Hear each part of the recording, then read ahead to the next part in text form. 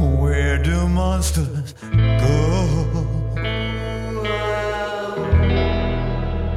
when they're not on the film set? I wanna know if they ever sleep or do they wander the night.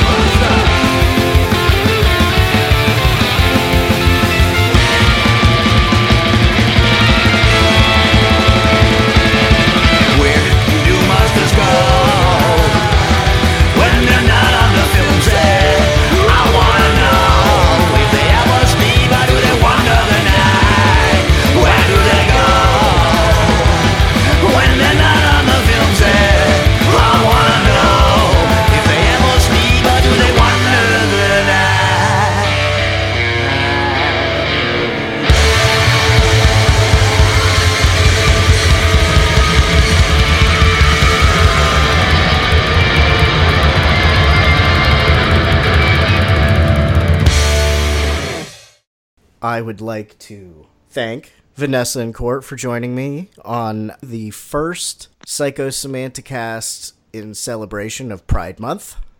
This was the winner of the group poll. How's everybody doing? Just good. Just dandy. Not awake, but that's okay. Isn't it like later in the afternoon for you guys than it is for me? Yes. Yeah, it's almost 1:30 in our time zone. But she lives in New York, the city that never sleeps. Oh, so that's why she's always tired. Makes sense. Yes. No, as I was explaining before you got on the call, is that I worked a 7-hour day on my day off yesterday, so my brain's kind of fried. Wow. Okay. Yeah, and I'm going to do probably work again today because I'm a masochist, but that's like another story entirely. That's safe for another special month. I don't know, that might go along with Pride. I mean, yeah, there's always a leather contingent in the parades. Yeah, I would say that would be definitely represented. I know it's kind of early for everybody, and it was really cool of both you guys to be interested in talking about this. Actually, this is also the first themed, or at least timed to a theme. I know we did an episode sort of about schools because we were all pissed off about Betsy DeVos, but I totally dropped the ball. Nobody was into, well, I don't know, maybe maybe it's my whiteness, but I was afraid to do Black History Month without a black person. And that might have been a good call, but you know, if nobody, but not necessarily. I mean, it's if nobody bites next year, I'll just talk about. I'll address the films from the approach of a privileged white guy. But yeah, I was like, it's too early. You'll have to have at least one minority of some sort to balance you. Yeah, you have a mohawk, that counts, right? Somewhere in there. This is America. I thought we were doing away with quotas in this country. That affirmative action thing, I thought that was, going out the window. Why do we need that? Well, because the most racist people in charge say that racism doesn't exist. Yeah, it was never a problem until someone came along and pointed out that it was a problem. I'm a loving kind of guy. I know you're pretty loving people. I don't know how I ended up that way, but yes. I think there just got to be so much hate that you are counterbalancing it because you're a contrarian against bad. I am bad that. Thing. Yeah, that's exactly what it is. I'm so contrarian that when being hateful and spiteful became popular, I'm like, fuck you, I'm gonna love everyone. Yeah. Put a little love in your fucking heart, piece of shit. And when it becomes back to the norm where loving everything is good, I'll go back to hating everything. Yeah, the balance. Yeah. We need the universal balance. Exactly. So we are gathered here today, dearly beloved, speaking of love, to talk about, what was this, 1998? Yes. Yeah. Written and directed by Bill Condon, a little film called Gods and Monsters. It premiered January 21st at Sundance. Whew. It did not do well. It did not do well at the box office. It had a $10 million budget, and it recouped about $6 million. Let's see, I thought it actually had like a smaller budget than 10. Well, you might know more, and that's you know more than I do, and that's why I like to have you on these shows. No, I was just looking on IMDb. This is the Wikipedia. The budget that he's reading might be with the PNR that tried to promote it, and the IMDb might just be the budget of the film itself. I've seen that where Wikipedia adds everything together compared to what IMDb just shows usually the cost of making the film minus all the promotional material stuff that they have to spend on it. Well, let's say that they probably... I don't think they promoted it that much, though. Honestly, it's not like so many other films. I mean, okay, IMDb says the budget was $3.5 million. Well, then it was a success, according to IMDb. Exactly. All right. I mean, I knew it was on a tight budget, but yeah, maybe it did go up to 10 mil when you figure in promotional stuff. But I really don't remember seeing that many. There weren't the TV ads and, billboards and stuff that you see now. Yeah, there was nothing for this that I remember at the time when it came out. I found it on cable. I just happened upon it. And in reading the description, seeing that it was about James Whale's life and not knowing anything else, like while watching it on digital cable in the late 90s, I dove on it. I'm like, oh, it's about James Whale, the guy who directed Frankenstein and Bride of Frankenstein. I'm in, and that's the only reason that I watched it as a kid. And it had quite an impact on me, and we'll talk about that later. But I had not heard a single thing of it until it popped on. I think it was Stars at the time that bought it, and that was how I caught it, was just like digital cable just flipping through channels one day, and it was coming on. See, I got it in the video store. Really? Yeah, in Cincinnati. On VHS? No. I know. I don't think it was VHS. I can't remember when it started. So long ago. I can tell you. VHS DVD transitions were usually late 90s, like 99, 2000. So it is possible you could have rented this on DVD. Yeah. It didn't really start going crazy for DVD until like the early 20-aughts, like 2001, 20. Right. And the great. So I may not have seen it right away though. That's also my. Okay. So sure. I'm trying to remember. It wasn't. Yeah, it wasn't something that. I mean, because at the time, I think I was like regularly subscribing to The Advocate, which is, I guess, considered the leading gay news magazine, basically Gay Newsweek. I'm sure they had like some sort of review in there, but so I knew about it, but it wasn't in the theater. I don't remember seeing it come to our theaters.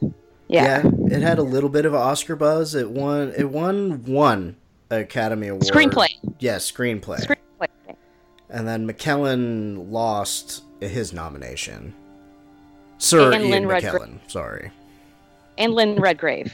Yes. I think the first time, since we're going through our first Gods and Monsters, I think I told both of you guys this, but I wasn't even, speaking of the possibly poor marketing, because we all like this movie. I don't want to bury the lead, or spoiler alert, or whatever. I don't think we're going to trash a movie for Pride Month, necessarily, so... We could, but this would not be the movie to pick. Well, exactly. Yeah. We're not talking about cruising or something along those lines that has a controversial relationship with the gay community. Yeah. Yeah, that cruising would be the one to kind of lay into a little bit. Which is a good movie, but it's highly problematic. Okay, let's put it that way. Right. I mean, it's Willem Friedkin, Al Pacino is good. However, there's a caveat. I would not put that with Gods and Monsters in any way, shape, or form. I think Gods and Monsters is a very good representation of living a gay life, whereas cruising is the Republican ideal of what a gay life actually is, where it's just all this violence and just like, just pure unadulterated, weird, crazy shit going on at all times. I think that's basically how he would look at those two films. Yes, someone else's vision of this is it makes a difference too. I mean, it's a different time period for one, right. But you're talking about a celebration of a life rather than a serial killer. It's going to go in different directions anyway, but it is a big difference of what 30 years makes in Hollywood. Yeah, definitely. It's not in the 70s that you didn't see some really positive portrayals of, homosexuality in Hollywood, but they were few and far between, and they were not as, I would say, not as good as this, but also they didn't feature the level of talent, too. I mean, Sir Ian McKellen, I'm sorry, it doesn't get much better than that. And let's not knock Brendan Fraser. I mean, you want to talk about acting prowess. Well, he does an amazing performance in this that I didn't think he was capable of. Yeah, somebody brought some type of an actor to the surface on this man that we've never seen ever again or before. Like, he's really good in this film, and that's it. Like, that's all he had. This was his whole career of acting prowess, is this film. I couldn't think of another one. I was trying. I even did a couple glances at Blast from the Past. If you ever saw that movie. Funny that you say that. I was actually watching that the other day. It just happened to be on TV. Brendan Fraser's like the poor man's Keanu Reeves, where if you have the right director working with him, they can pull a pretty decent acting gig out of him, and they can get a pretty good role out of him. But if the right person just isn't there, then he's just really kind of wooden and is basically just being Brendan Fraser on screen, and it's like the same character every time. Yeah. I mean, the only difference really with Encino Man is he speaks a little less.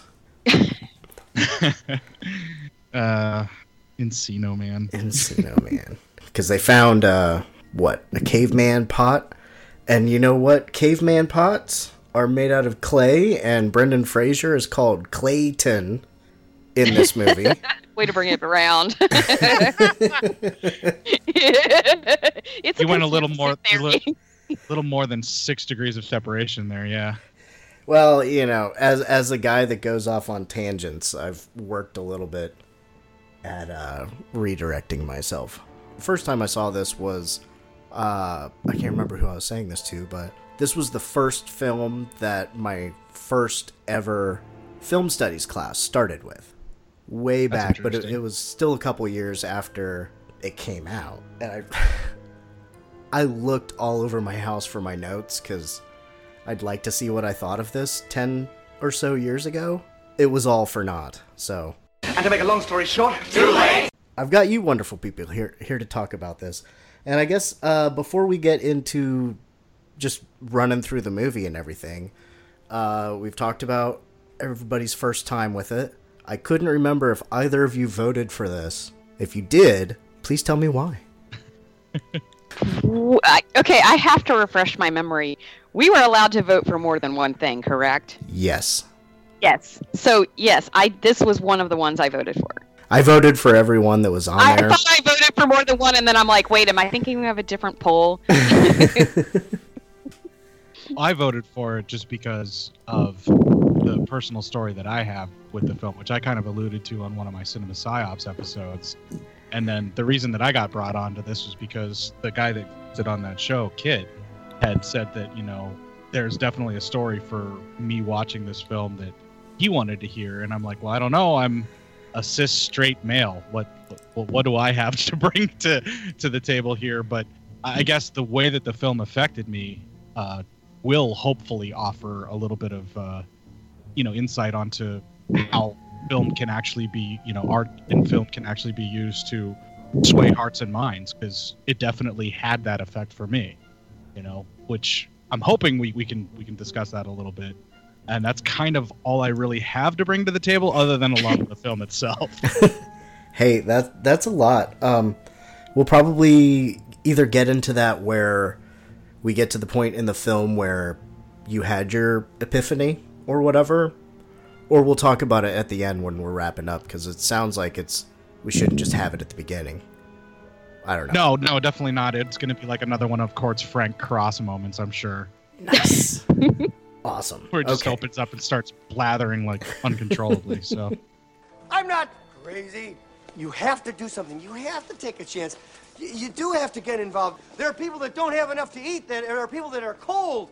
You can go out and say hello to these people. You can take an old blanket out of the closet and say, here. You can make them a sandwich and say, oh, by the way, here. I get it now. And if you give, then it can happen. It's not just the poor and the hungry. It's everybody and it can happen tonight for all of you. It can happen every day. You just gotta want that feeling. And if you like it and you want it, you'll get greedy for it. You'll want it every day of your life, and it can happen to you. I believe in it now. I believe it's gonna happen to me now. I'm ready for it. It's great. It's a good feeling. It's really better than I felt in a long time. Nothing wrong with that. Yeah. It is when you're on this end of it. Yeah, I was going to say better you than me, though. I mean, no, I'm kidding. No, I'm looking forward to it. I need to adjust my windscreen, so if you guys could just hold on for a second. I mean, you can talk or whatever, but I'm going to take my headphones off for a second. And then we'll get into this. Talk amongst yourselves. I'm getting all verklempt. Talk amongst yourselves. I'll give you a topic. Duran is neither a Duran nor a Duran. Discuss. Oh, I'm getting that accent down pat living in Brooklyn, I tell you. I've got Spilkes, my Genecticus. If we've been talking long enough, maybe I'll play a promo for a podcast I love, or if I get forceful with my music, I'll shove a song in here. I'll be right back with everybody in just a second. Are you sick of the same old stale podcasts? Well, then join Vanessa and David as they dissect movies of all kinds. The two lifelong cinema lovers bring their favorites, curiosities, and first-time watches to the operating table and inject them with a healthy dose of snark. Then there's the waiting room, where they examine books and short stories. So just look for them on iTunes and where fine podcasts are available. They're part of the Legion Podcast Network. Follow them on Twitter at VDClinicPod or email them at vdclinicpod@gmail.com. They're ready to cure what ails you. And still, they just might be contagious. Get information or a pamphlet at most pharmacies or a health clinic. If you need help, see a doctor.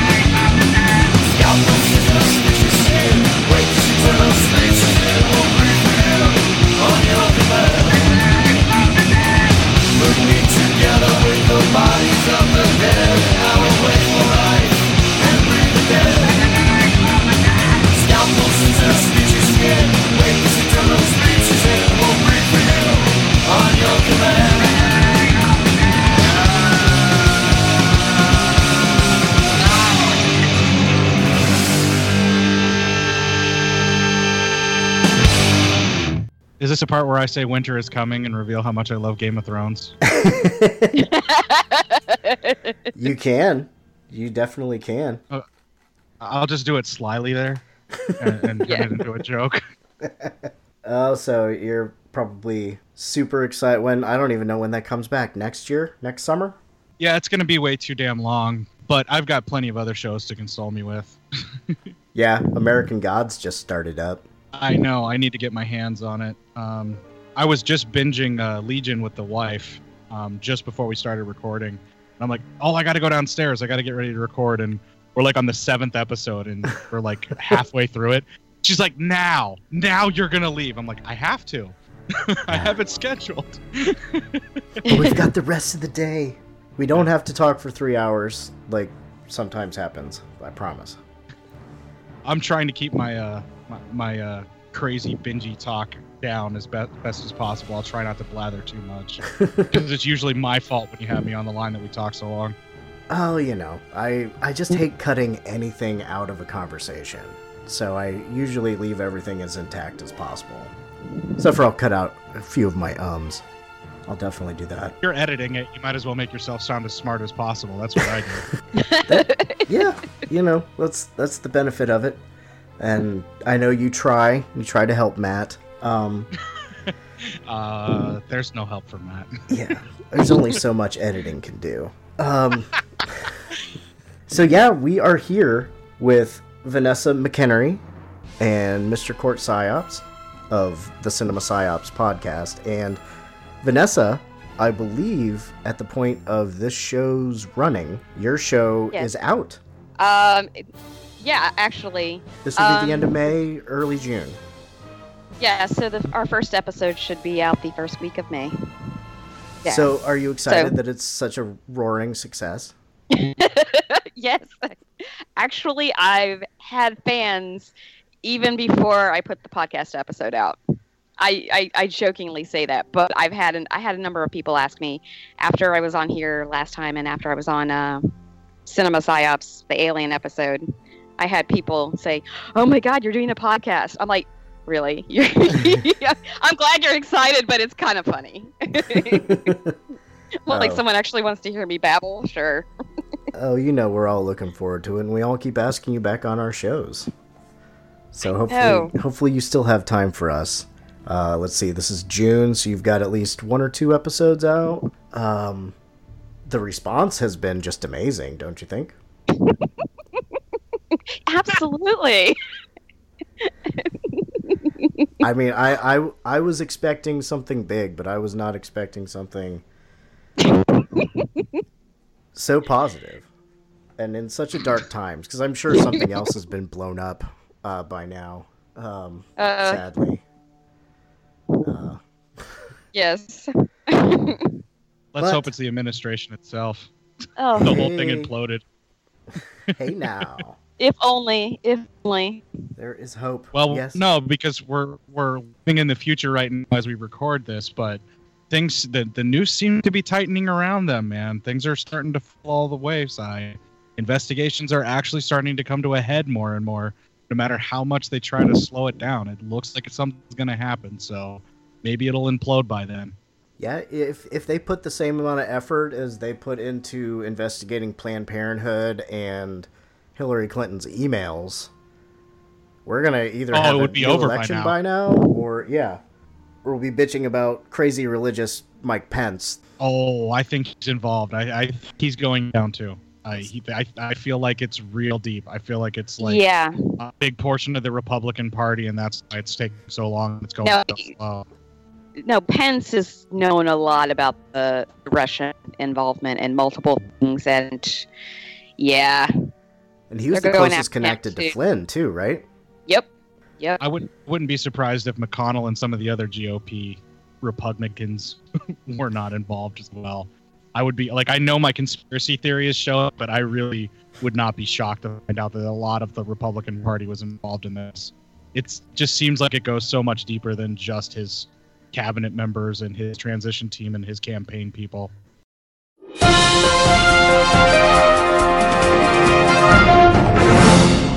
Adam, you broke the news in the Washington Post today, so tell us what you learned. What we learned was that there was a meeting in June 2016 of the Republican leaders. It was a meeting that took place after the Ukrainian Prime Minister had met with these same leaders and had described Russia's interference in Ukrainian politics. And that led Kevin McCarthy, the majority leader on the House side, to basically make a comment, an extraordinary comment. He begins by saying, "I'll guarantee you that's what it is. The Russians hacked the DNC and got the op research that they had on Trump." And then McCarthy laughs. McCarthy then adds, "There's two people I think Putin pays, Rohrabacher and Trump." There's then laughter by some of the lawmakers in the room, and then McCarthy adds, "Swear to God." Ryan then interjects and says, quote, "This isn't off the record. No leaks, all right?"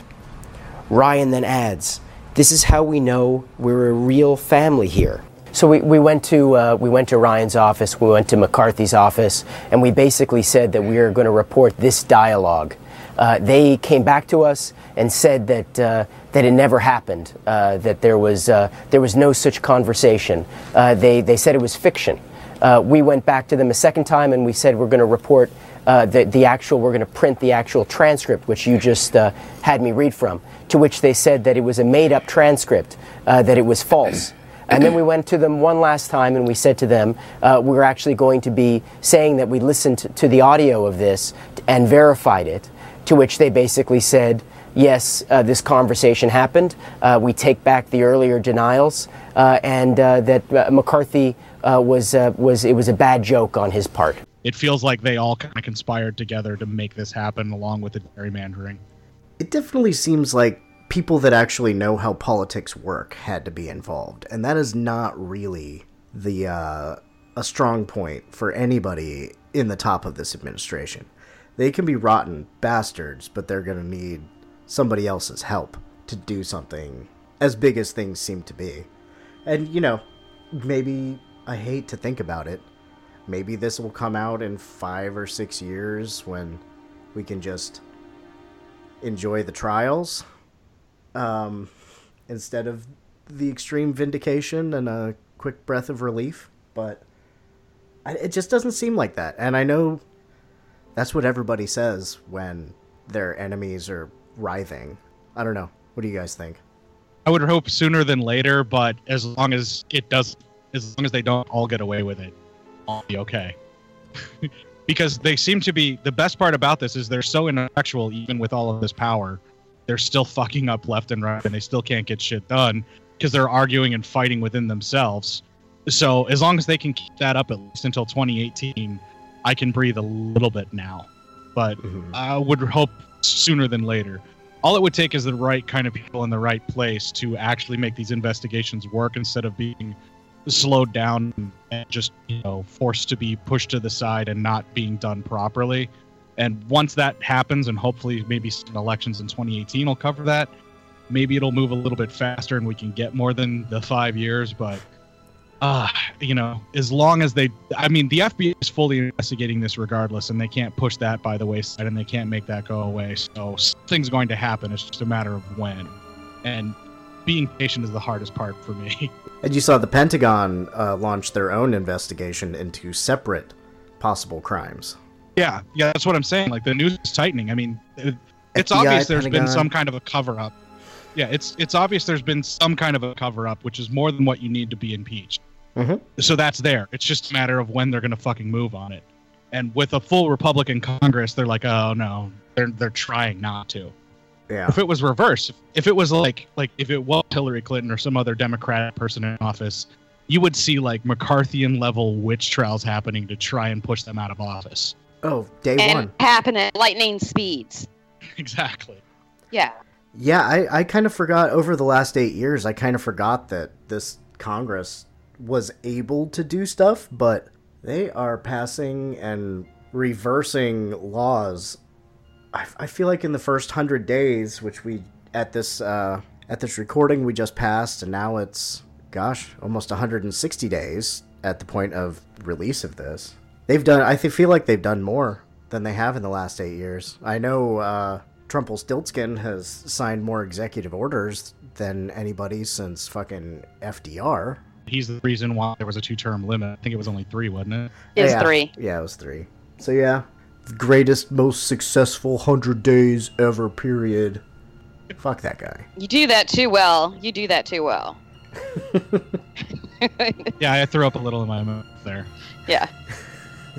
We will continue to vent as we go, but Gods and Monsters, 1998. We open with Brendan Fraser waking up in his 50s.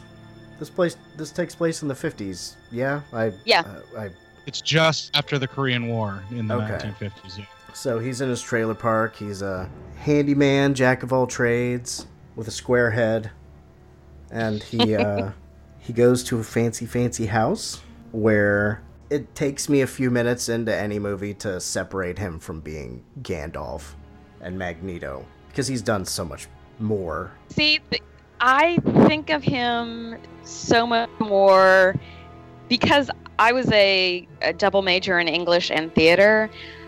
In college, we watched, in the early 90s, watched so many of the Royal Shakespearean theater things and, videos or whatever. And so that's how I was introduced to him. But then the first role I saw after that was him in the movie adaptation of Jeffrey. No, he's not in Jeffrey. Sorry. I'm thinking Patrick Stewart. But it's the same level of, extravagance of the Shakespearean, and then still with Ian McKellen. The first thing I saw him in after was something from the gay theater genre too. So it was still very theatrical, but still very gay. Yeah, I see him as that more before I see him as Gandalf. Okay. I always see him as Death from Last Action Hero. That's how I always picture him. Yeah, funnily enough, I watched about 20 minutes of that yesterday, and then I turned it off. Yeah, if you actually, at the very end of Last Action Hero, spoiler alert for anybody who actually gives a shit about the quote-unquote plot of Last Action Hero, but at the very end of it, when Jack gets shot, and he's coming out of the theater, and the movie ticket is on like a Bergman-like film, and he's Death from a Bergman film. And that's him. That's Ian McKellen playing Death in Last Action Hero. Oh my god, I haven't seen the whole movie since around the time it came out in, 94 or 95. But I totally see that now. There was sort of a blank mask of Death from Bill and Ted's Bogus Journey that I had to get past. Fair enough. But yeah, he was Death in Last Action Hero, and that's what I kind of, the first thing that I think of besides the Hobbit movies. That's the next one I always go for. He was really good in I can't remember. You were talking about the Shakespeare. I saw him in either King Lear or Richard II. I think it was King Lear. Whichever one it was, where the king was kind of crazy and ended up taking his fool out into the wilderness. That's like every Shakespeare. Yeah, so he was a king in a Shakespeare thing. Anyway. In multiple Shakespeare things. Or he just has a presence of regalness, like right there on screen. Like he just feels like something above a mortal man, if you will, every time you see him. Which is why he plays characters like Magneto and Gandalf and Death, or kings or whatever, so well, because he just has that air of greatness to him on screen. He just exudes that every time you see him. He definitely commands a lot of respect and a lot of attention, and I think he's a smooth talker. And really early on, for those who didn't know much about James Whale, one of the central issues of the film is introduced when he's being interviewed by a college student for a paper, and he just has so much fun getting him to take his clothes off. I love that the college student is game with it, and he just calls him a dirty old man, and he just kind of winks, and he's like, "You bet, now go for it." Give this dirty old man a little bit of a thrill. Yeah, exactly. I'm gonna smoke my cigar. You'll have a story to tell. And this film is mostly the biggest info dump of the life of James Whale that I've ever had. So I know some of you probably know a lot more about him, but was he generally a comfortable, open about his sexuality guy? Outside, because I know he said something about in Hollywood they didn't give a fuck who you fucked, but he said it in a more eloquent way. As long as you kept it out of the papers. But he was pretty open his entire career about his sexuality. Even in the 30s, it was a different environment. But perhaps because he was the director, people would just, I don't know. There are points where what I've read is that they said that, he didn't necessarily brag about it all the time, but he never concealed it. It just was. I would imagine that he would just live his life as himself, and in the 30s that would seem like he was bold and out and absolutely proud, instead of just being who he was. Like if James Whale were to live in this day and age, in this day and age before the current administration, right. I think he would just be seen as just a director. His sexuality wouldn't have even come into play or really been a thing, because he was just being himself and he just wanted to be who he was. But you put that back in the 30s with that kind of mentality and that attitude, and he's almost a revolutionary just for wanting to be himself. Being comfortable in yourself. Yeah, and just being proud of who you are and not being ashamed and not trying to hide it and not throwing on a beard and marrying the most recent actress that you can to, Rock Hudson it all away, if you will. Well, and again, because he was a director versus an actor, he had a little more wiggle room with that. Yeah. If he had been an actor, then he would have probably had to go through the whole thing, and probably would have. I mean, there were so few actors at that time that did publicly appear with a same-sex partner, and even fewer women who would appear with a same-sex partner. Yeah, it's kind of part of their brand. They need to be accessible to the opposite sex in order for them to sell themselves as actors or actresses in this day. And I think that's more the reason why they put the beards on in Hollywood and gave a shit, because they needed to sell it to Middle America Bible Belt people. That's the reason it still happens. Right. Yeah. Because let's not. I mean, it still happens. I mean, we could speculate or say things about certain leading actors and actresses today, but there's still a Hollywood machine. Now, granted, the studio system is not. I mean, that threw a whole different wrench in the works. But you still have any kind of your gossip column. You have TMZ now, where you had Hedda Hopper 50, 70, whatever years ago. there are still those gossip hounds. Have you ever seen the documentary Do I Sound Gay? Yes. I have not. I would definitely recommend checking it out. There's a guy who was he an actor or a comedian, if you remember, Vanessa? Or a writer? I think an actor. Okay, an actor. I think an actor. And he noticed he was usually getting typecast as the gay friend or something like that. So he sort of explores the idea of the stereotype of you sound gay. He went to a speech therapist who had a program of how to make people not sound gay, and that it just sort of snowballs into looking at the ridiculousness of things like that. There was one guy he was interviewing that quote unquote didn't sound gay, and he said that, you know, how people sound the most gay was when they're sucking my dick. And it's a good documentary. It's usually on Netflix. But anyway, I think I saw it on streaming Netflix. Yeah. Okay. Hey, I brought us on our first tangent. Where were we? Oh, no, I think it all fits in with exactly what we're talking about, because it goes the gambit of how things have, quote unquote, remained the same even though everything else has changed. You know, like society as a whole has become more and more accepting, whereas Hollywood is still trying to basically pigeonhole their actors and actresses and the people that need to fit in with the Bible Belt, which refuses to change and has remained the same. But it's becoming more and more narrow, so they're pigeonholing these poor actors and actresses for a smaller and smaller tangent that has gotten louder and more vocal over time, which is just ridiculous.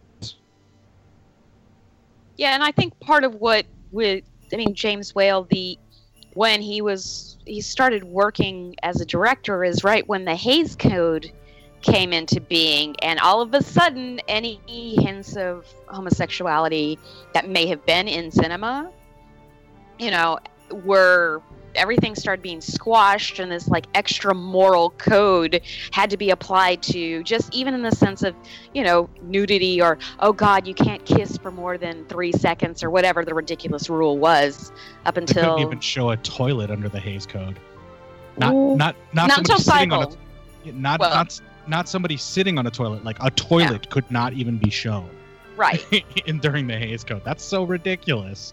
Yeah, exactly. I mean, that's why it was Psycho in 1960 that ended up being the first time you saw a toilet actually flushing. Without any gross material in it, just flushing. Yeah, exactly. That's so crazy. The code, that was until, at least the mid-50s, right? Or, no. 67, I think. In 68. It was being railed against in the 60s and then finally dropped by late 60s, yeah. Okay, that's when the MPAA came into being. Which is a whole other... Yeah, well... whole different moral police. Just watch the documentary. This film is not rated. Yeah. That's so hard. I've finally seen. Yeah, I've seen it once, and then I was, for the show, I was looking into getting it, and I might have to explore other avenues, but it's really rare on DVD. Yeah. It's like, and I think that film was not rated, and that's probably why it's hard to find on DVD, and all sorts of things. I couldn't even get it on the production company's website. Wow. Really? Wow. Yeah.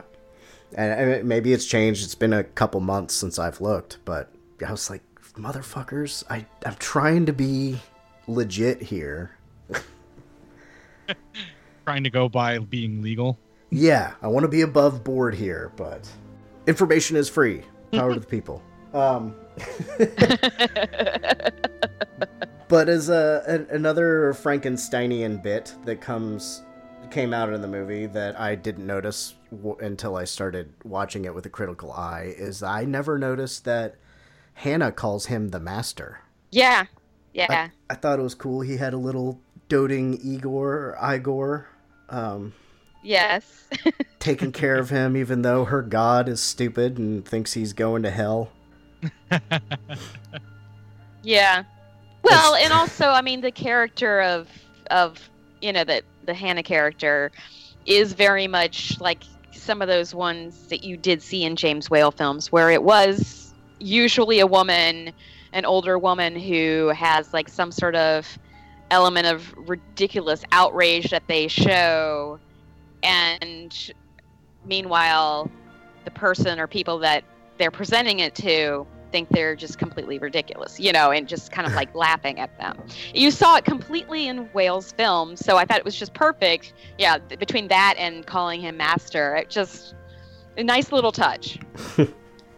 Yeah, I liked that, and I liked the juxtaposition between the monster's head and Fraser's head throughout the film, and him being made out of clay, reformed into his monster. But Hannah totally tosses her master out of the closet real early on. Well, when he has that friend that comes to visit, it's pretty obvious that I don't know if the two themselves were involved, but the orientation of both gentlemen becomes very, very apparent very quickly in their conversation, though. Well, very early in the film, without her even saying anything. Well, that was Whale's ex, David Lewis. They had been partners for 35 years. I mean, sorry, not 35 years, 25. I'm making up more numbers. Alternative facts. A few days ago, I called the fake news the enemy of the people. Yeah, exactly. But decades, you know what I mean? And they did live together kind of openly. Even though, I mean, Lewis was a producer, so he wasn't as open about it as Whale was. I mean, that's why Lewis's career maybe lasted longer. He was willing to put up with more bullshit. He was the one who showed up at the garden party with Elizabeth Taylor, right? Or is that another old friend? Yes. No, yes. And that's who James Whale sort of showed his... I was trying to figure out if it was contempt or encouragement when he said something like, "I'm as free as the air," and David, is that what you said his partner's name was? Said, well, the rest of us aren't. And Whale is just kind of like, well, you totally can be, basically. And from what I've read, that was part of what broke up their relationship was the fact that Whale didn't want to be quiet about it. And again, Lewis, his career maybe lasted longer because he was willing to put up with more of the Hollywood bullshit, and he was just a producer, and I don't know. I mean, his credits are, he's definitely working more years, but has far more credits. Whale only directed 20 pictures. Which, I mean, not only. I mean, come on, that's still pretty good. But yeah, but a good portion of those are extreme heavy hitters that are in the horror annals to last forever. I mean, Frankenstein, Bride of Frankenstein, Invisible Man. He made some of the most well-known and most remembered films, whereas some of the stuff that this other guy might have produced forever, everybody's going to forget about.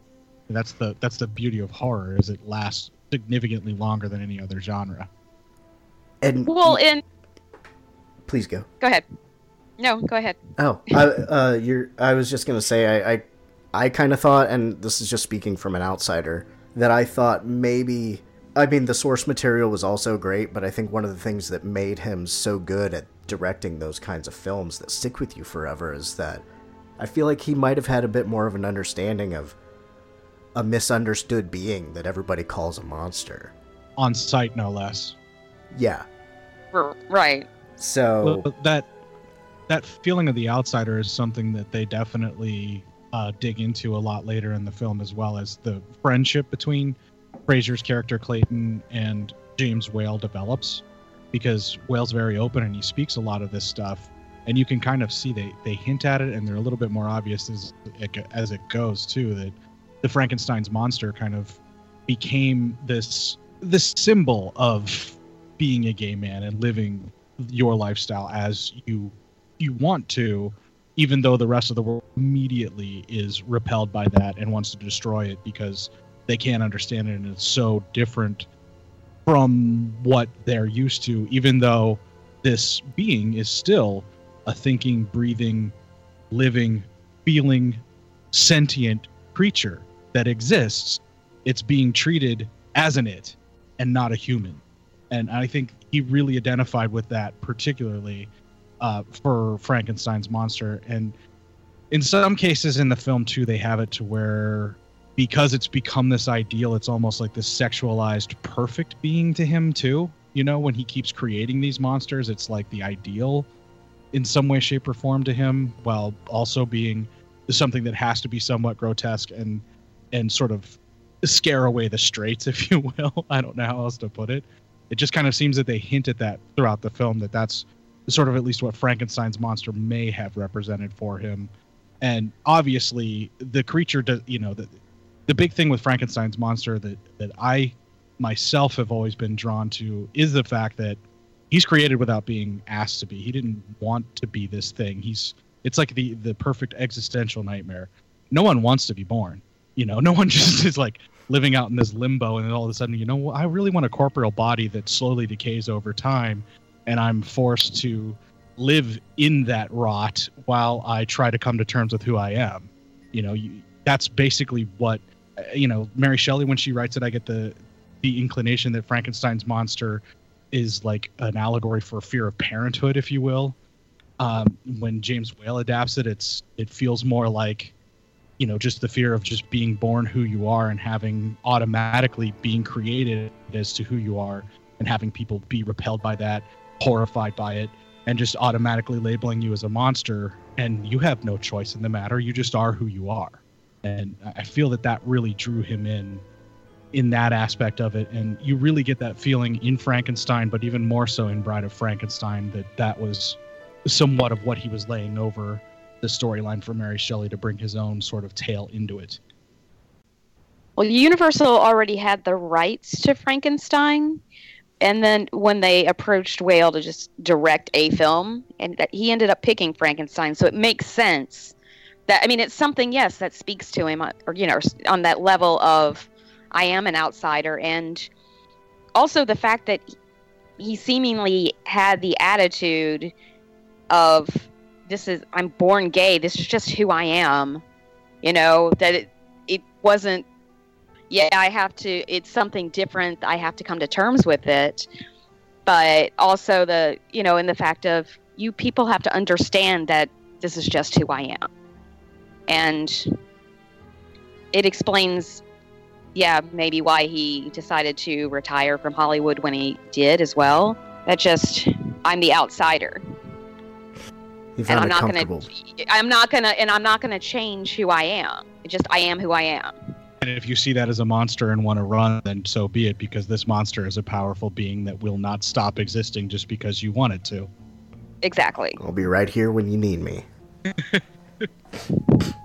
Letting the pool get the feeling too. You also get the feeling too.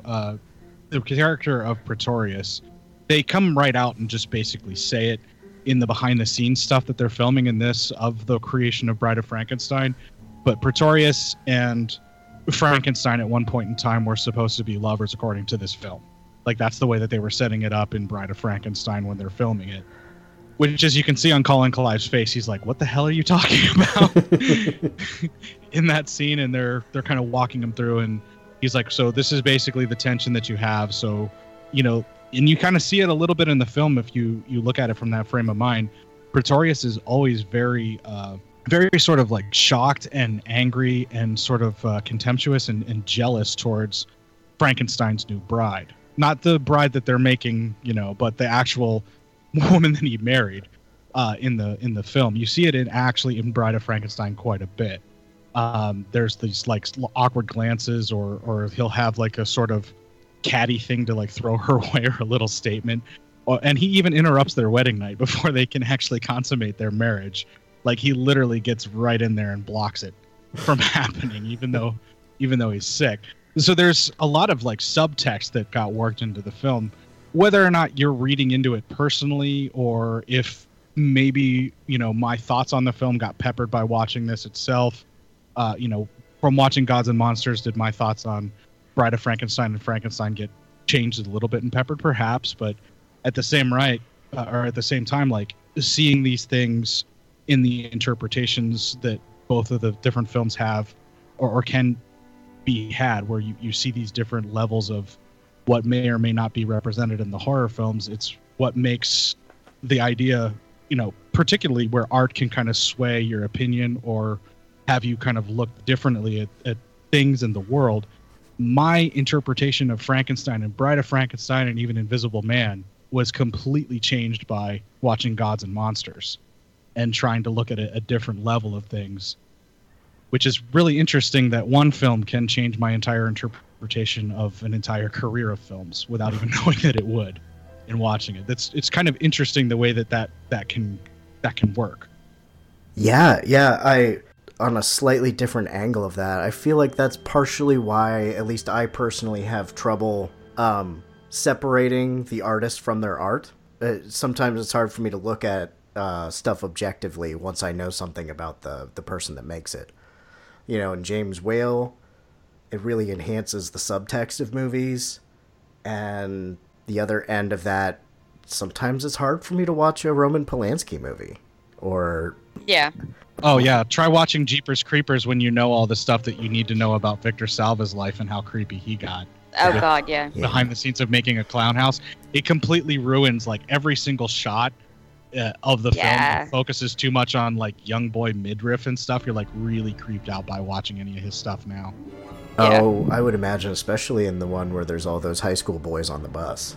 Yeah, it gets real uncomfortable real fast. The monster that's just looking to get a hold of a little boy, it becomes very creepy when you know a lot about Victor Salva's life. Well, and there's also, you run into the danger too of the more you know of an artist and the more you find out about how much of a prick they are, the less you can actually enjoy their work. Especially if they weren't always that way, and then they just slowly with time have changed into a complete raving lunatic that you can't stand anymore, like Chevy Chase. There's a lot of Chevy. Yeah. A lot of Chevy Chase's career is ruined by the fact, and I have a hard time separating my hate for the man now versus my love for him in film as a kid and seeing him in the 80s and stuff. Even though it was probably the same prick then, but now that I know it, every time I see him on screen, I just it almost ruins it for me. I think you're all fucked in the head. We're 10 hours from the fucking fun park and you want to bail out. Well, I'll tell you something. This is no longer a vacation. It's a quest. It's a quest for fun. I'm gonna have fun, and you're gonna have fun. We're all gonna have so much fucking fun we'll need plastic surgery to remove our goddamn smiles. You'll be whistling zippity-doo-dah out of your assholes. I gotta be crazy. I'm on a pilgrimage to see a moose. Don't touch!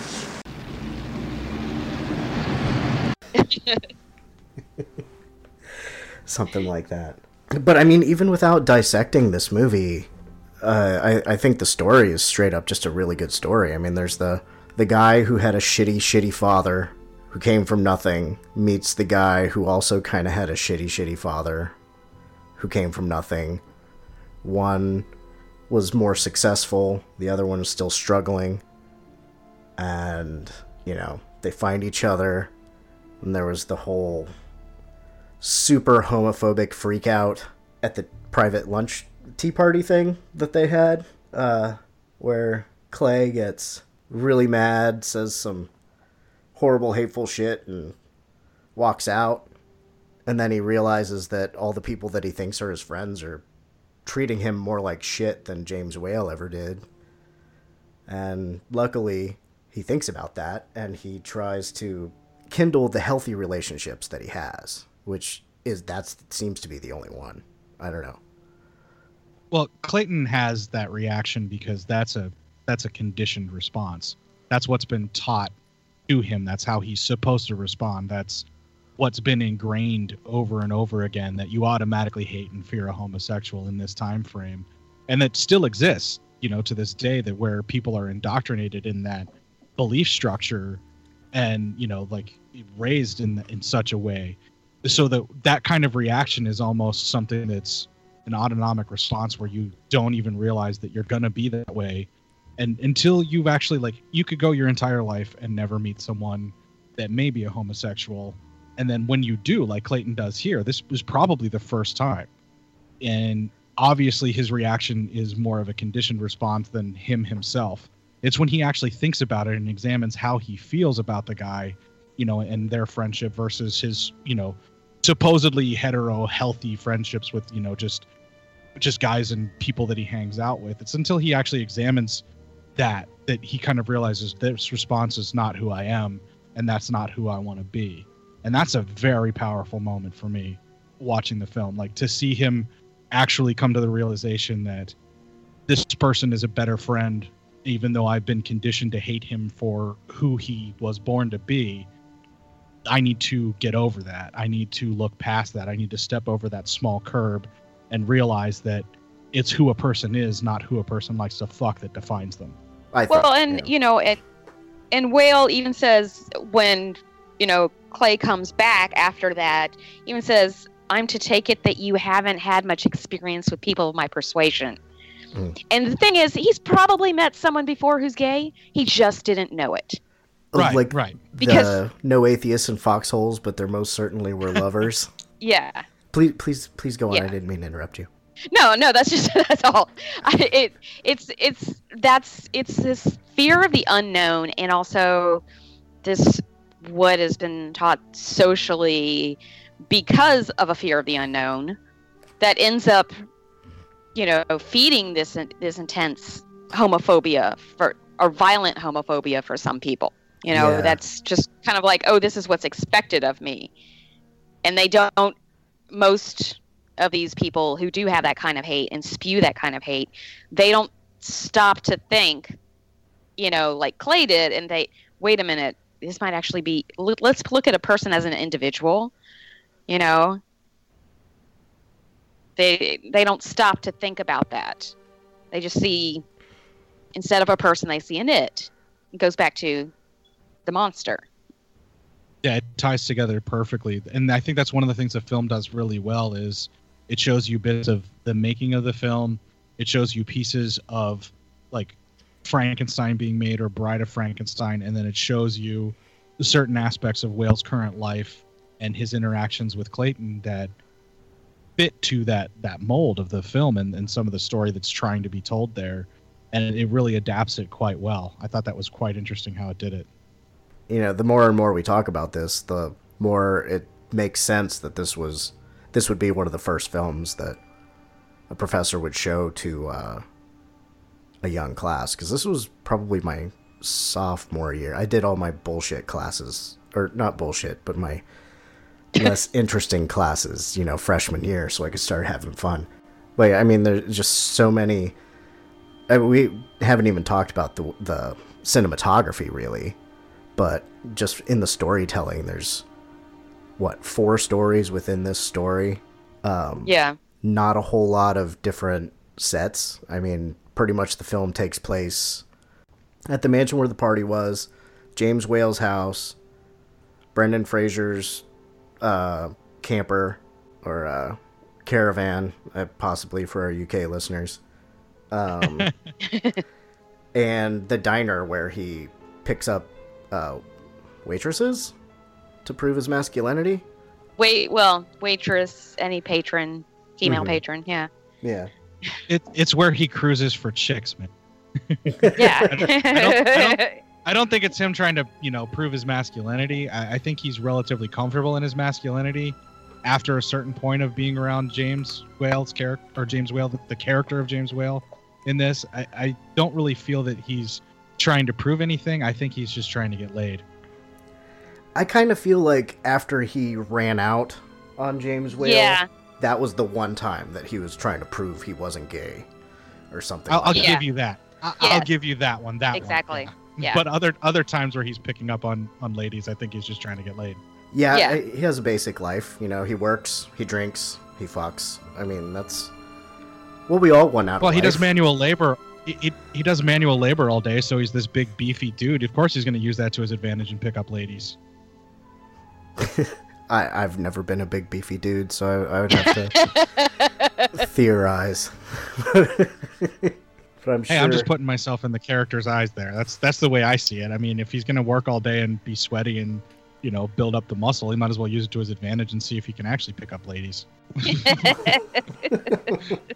So, yeah, they sort of, I wouldn't say they start over, but they start over with a better understanding of each other. I mean, I really don't think that James, until later on, I don't think Whale really does anything inappropriate. And when we find out why he did the inappropriate bit, right? It's still a violation of a relationship, but we'll get to that. So they do the party. He invites Frasier to sort of be his arm candy, and to give him an experience that he's never had before, but really wants to make all his exes and all his closeted friends kind of jealous, I think, right? Absolutely. Well, yeah. Absolutely. What better arm candy than Brendan Fraser at the height of his physicality, if you will? Yeah. Yeah. He's got his... and it's even better when he's like, this is my gardener. Yeah, exactly. I love gardens. He's never met a princess, only queens. That's the best line. He's just so awesome in this. I mean, Magneto has some definite magnetism. Maybe I'll put in a rim shot right there. Phrasing? I didn't say job. God damn it! Who the hell drilled my box? So, we're just done with phrasing, right? That's not a thing anymore? Alright, go ahead. And then he gets to hang out with Elsa and Boris, because, lo and behold, he got his invitation from the guy. This is sort of a side note, but was James Whale a footman? Because he seemed like really ready and raring to have that guy take his shoes off. The guy he got to strip for him. I don't know about that.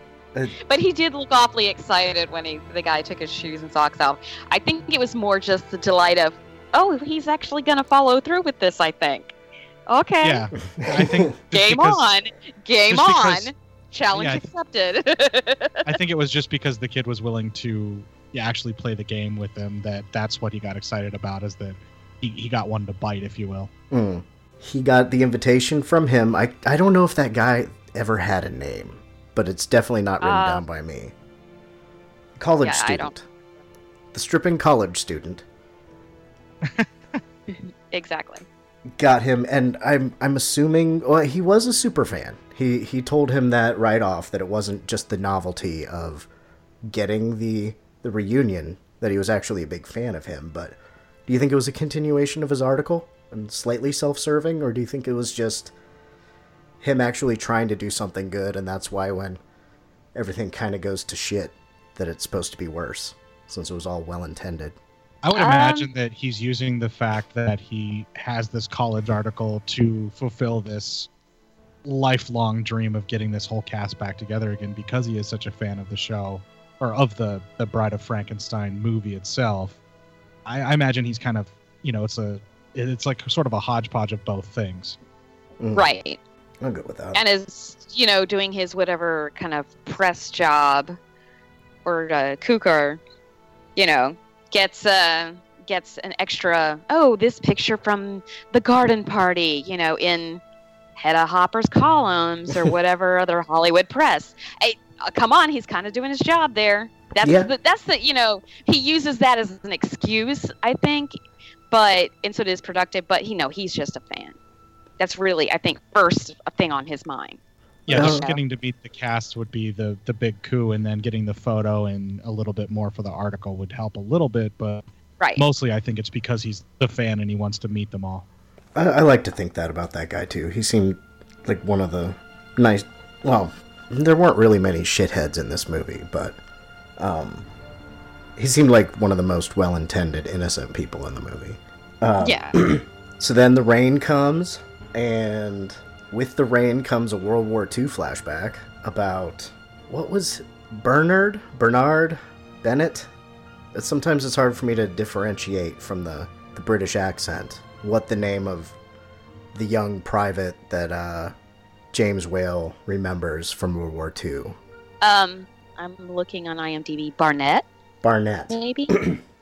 Maybe? Hold on. I'm looking. He's Barnett is the only one that I see. So, yeah, that must be it. And... Yeah.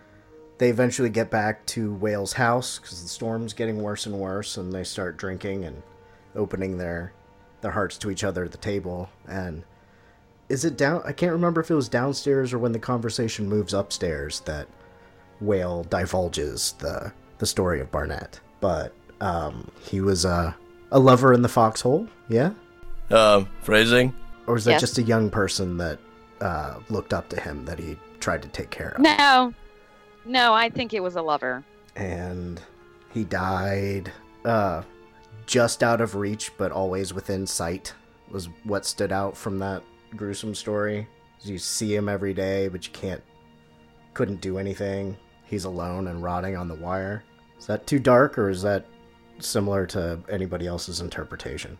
That's kind of how I saw it. Yeah, same with me. And then Frasier does the draw me like one of your French girls moves. You wanted to paint me like a statue, I think is what he says, and he drops trow. There's a very important component to this story that we're kind of skipping over here too. James Whale at this point had very serious health issues, like a series of strokes, and he was having a lot of headaches, and he was on a lot of different medication, and his brain would kind of sort of fluctuate in and out of, like, not necessarily consciousness, but like he had a real hard time with perception of what was actually happening versus getting lost in his memories and various things like that. And while he's telling this story, I think he is having a bit of a health issue here with his mind as well, while he's delving into the past. And at this point, I think Brendan Fraser had seen, or his character Clayton had seen, 1 or 2 episodes like this while being with the man, and kind of would try and help him through it. And this one was kind of coupled with a very dark, foreboding, deep depression that he's suffering with from this health concerns and these health issues. And so it all kind of comes to a head. And this is like this draw me like one of your French girls thing that he does, Clayton does here, is in an effort to basically offer some comfort to this very ill, very, like, his health is failing, and he's pretty much on the verge of death at this point in his life, because these headaches are getting worse. The problems with the strokes or whatever else that's happening is becoming more and more infringing on his ability to move and speak and things like that. So I think this is Brendan Fraser's character Clayton offering him not necessarily one last thrill, but he's like trying to give him a diversion from this, or something to think about other than what's happening to his physicality. So it's more so than I don't see it more. I see it more so as a way of him trying to offer some comfort, I guess is what I'm trying to say, to James Whale as his health is failing. Like, you know, it's more along those lines to me than any kind of. It doesn't really feel sexualized on the part of Clayton in any way, shape, or form. I think he just wants to. He cares about the man, and he wants to give him. I don't want to say one last thrill because that makes it sound so cheap, but like. He wants to just give him, diversion, but it's also, why don't, it's kind of like, let's think about something positive, something that you love, Right, stop, exactly. Get your mind off of, the health, right. I'll pose for you. I know you've been wanting this to happen, so why don't you draw me like one of your French girls? You're being very vulnerable with me. So I'm going to try to match that openness and make myself vulnerable too. And it's not necessarily sexual, but they have increased their emotional bond throughout the movie too. Right. Well, and one thing that they didn't touch on is, with all of the health issues that Whale was having at this point in his life, he had actually gone through series of electric shock therapy. Oh.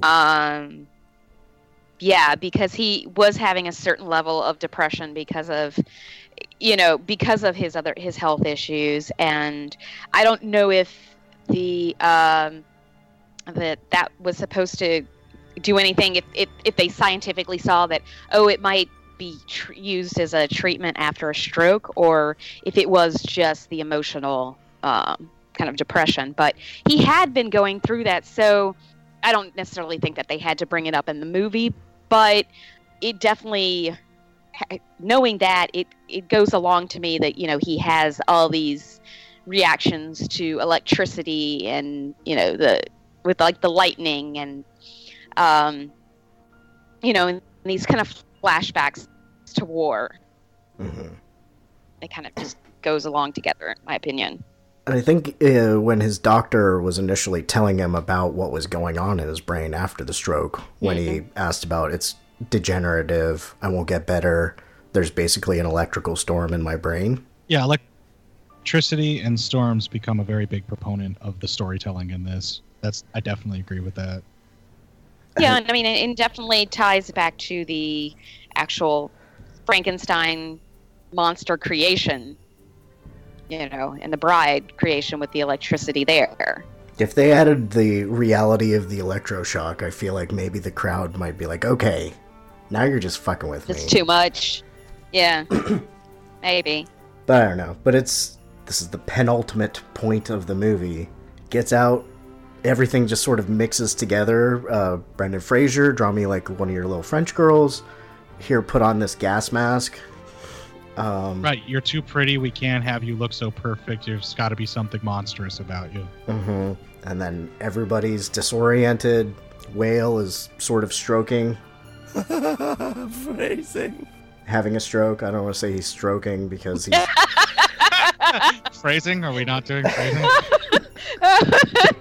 I was like, he's stroking Brendan Fraser's what? What's your noun you're going to put in there? That's where my mind thought you were going. Well, no, I believe... For the record, either way, I'm into it. He's stroking his muscles? He calls it his prick, I believe, when he actually does get that stroke in. Yeah.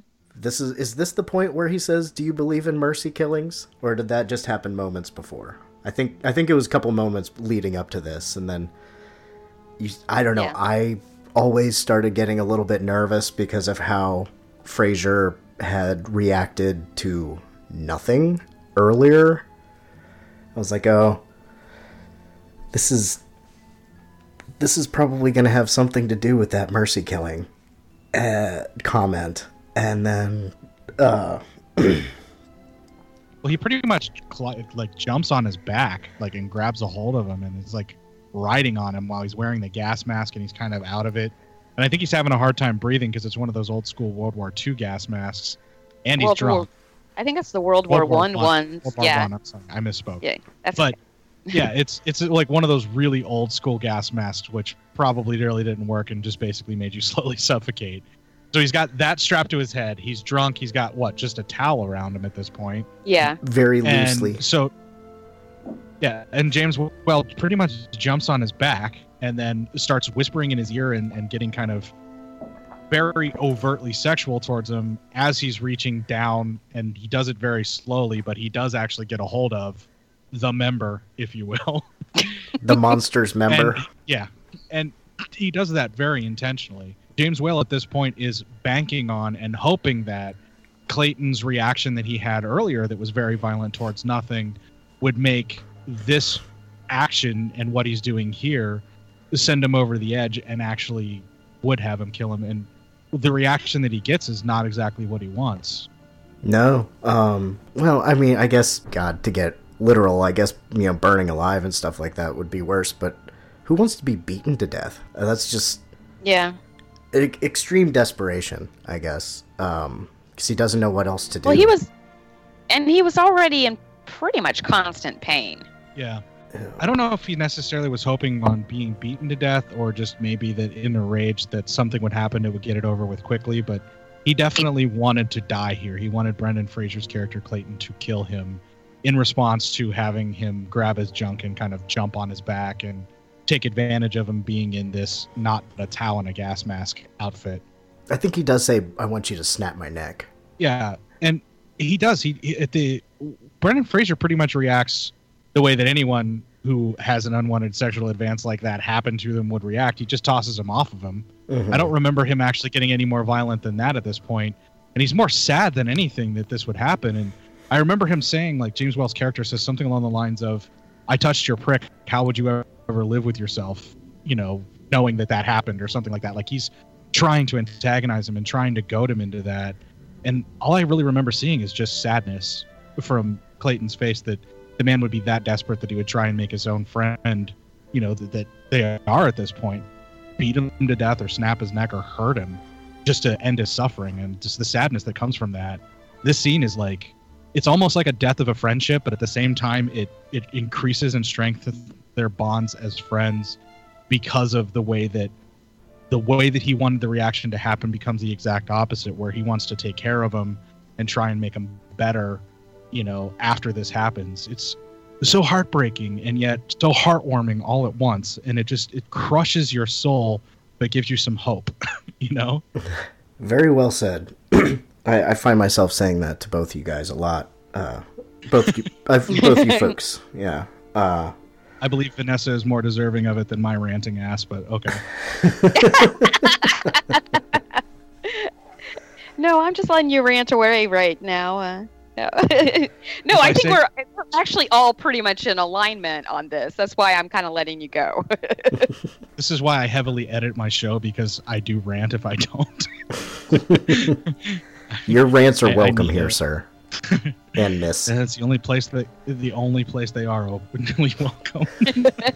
Everybody else is like, shut the fuck up, psyops. Well, welcome to the bomb shelter, my friend. So he's sad, and he leaves him there on the floor. Or no, does he put him in bed? He sort of cleans him up and puts him in bed. Yeah, he puts him in bed. He tucks him in. Tucks him in for the night, forever. Which is the part that makes it heartwarming, while you're basically wanting to openly weep, feeling so horrible for what's happening to James Whale right now. Yeah, the slow snuffing of such a bright fire that's throughout the film. Such a... I hate that I call him Magneto sometimes, because there is like a magnetism to James Whale, and definitely Ian McKellen's portrayal of him. And there's just the decline, I guess. The movie's a slow decline and deterioration, much like the whole nobody asked to be born thing. And the, this pool goes to waste, I never get in it myself moment of foreshadowing from the beginning comes to be. Frasier wakes up, or Clayton, not Frasier Crane. That would be a whole different movie. And the touching the prick scene probably would have ended vastly different too. Yes. And there would have at least been one or two soliloquies. Exactly. Very politely declining. I'm sorry, sir. You completely misread the entire situation. I don't feel that this is apropos in any way, shape, or form. I would very kindly ask you to just step away right now and remove thy hand from my nethers. Good day, Thank sir. You. I say, good day, sir. I said good day, sir. Are we sharing a brain right now? Why not? I share it with so many other podcasters. Okay. Reaching synchronicity. So Hannah is kicking Frasier Crane out of the house. He crashed the party and was passed out on the couch. Or Hannah's cooking. That would be a different movie. Hannah is kicking Clayton out of the house because ex-boyfriend is coming over for brunch? Yeah. David Lewis, who said at the garden party, I'll be over for breakfast. Yeah. And nobody can find James Whale. Then Brendan Fraser gets the envelope and starts looking around. And this is some really, like you said, he really did all his good acting in this movie. But, he just bolts out of the house. There is the master, face down in the pool that he never gets into. It didn't go to waste. He used it for one last purpose. And he just sort of looks like he's... Huh? If you ask me, drowning to death is significantly less painful and, suffer significantly less than being beaten to death. Yeah. I would imagine. And he's in his pajamas. Maybe he overdosed on his medication, like he sort of hinted at early on in the film, I think. Unless I'm thinking of another movie where somebody kills himself. But he looks like he's dancing in the water. Like one last bit of elegance. Yeah. And that's... But my is the fact that they pull him out of the pool, and And so then you have Hannah and Clay there, and Hannah's like, put him back in the pool. He'll keep better. I just no disrespect, Mr. Jimmy. Put him back in the pool. He'll keep better. I mean, I'm just like, I love it. I love it. It was just like that little bit of humor. Mm-hmm. It's actually logical, yes, honestly, but a little morbid. But that spicing of dark humor is perfect for tribute for James Whale, because dark humor was his bread and butter in all of his films. Absolutely. And I think even something that's so outrageous. And it says so much about, again, goes back to that Hannah character and that kind of archetype, that female dark comic archetype that was in so many of Whale's films. Often played by Una O'Connor. Yes. With her crazy wailing voice. I know.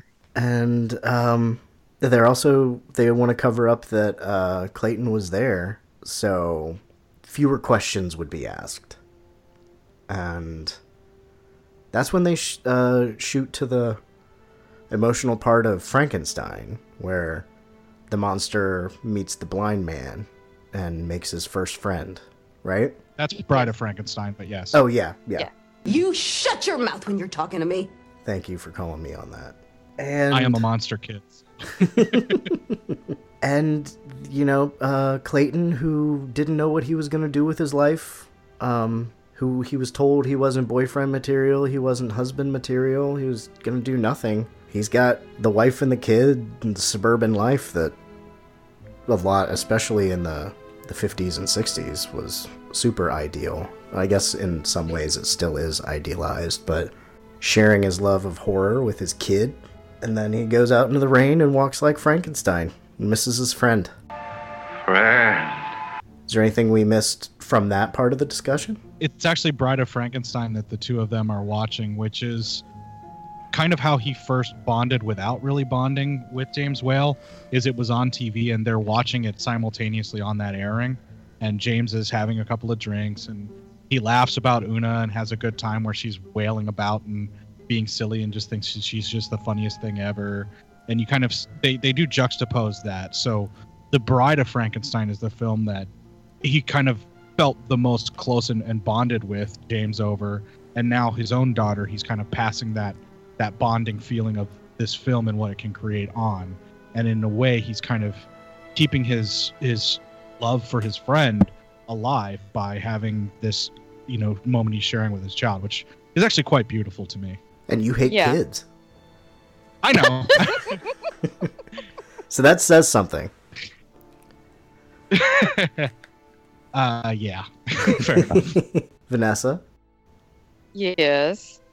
Was for that bit, if I can, I'm going to keep you guys for a little bit longer for some more discussion. We still have to have Court's story. I'll keep it as brief as I can. Yeah, I mean, the movie it definitely has that. You have that sense of sadness with the suicide, and and everything leading up to it. There's a certain amount of hope at the end, and still the memory lives on, which is also the wonderful thing about art. Any artist lives on, and as long as their art is still around after they are. Yeah. I didn't have much more to say about that part. No, particularly for horror films, because nothing else from this era that exists besides the horror lives on. I mean, you name me one other film from 31 or 35 that Universal put out that anybody's going to be able to just know the name right off the top of their head, as much as they would know Bride of Frankenstein or even The Invisible Man. It's so much ingrained in our culture. So this man's legacy is bigger than all of the other people that may have been bigger stars at the time or bigger well-known directors. And this man, Clayton, had a friendship with him. And so their friendship being tied to these movies, that sort of lives on as well by passing it on with his daughter, too. It's, and considering, I mean, again, James Whale, 20 films, most of them weren't horror, but what people remember is the horror. And even Showboat that he did is supposed to be the definitive film version of Showboat, but basically, once the remake came around, it was kind of nearly pushed out of existence. So many people just do know James Whale's horror. They don't necessarily remember his other stuff. And what an amazing director he was, just overall. I was going to ask you guys, how many of his films have you actually seen? Just the horror output, like all the Universal horror that he's done is the main thing. If you count Old Dark House in there, then just the old horror. Yeah. Yeah, I'm the same. I was going through his list of movies, and there are ones that I've definitely heard of, but I feel like just his horror also. In all fairness to James Whale, though, that's all I care about for anybody is their horror output. So. Well, did he direct Dracula's Daughter or just work on it? He just worked on it. Okay.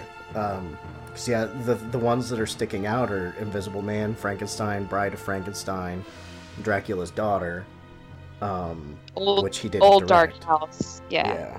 But I mean, I've also seen Showboat and Man with the Iron Mask, and those are now. I mean, I want to see more of his work, but it's just not that easily available. Yeah, you know.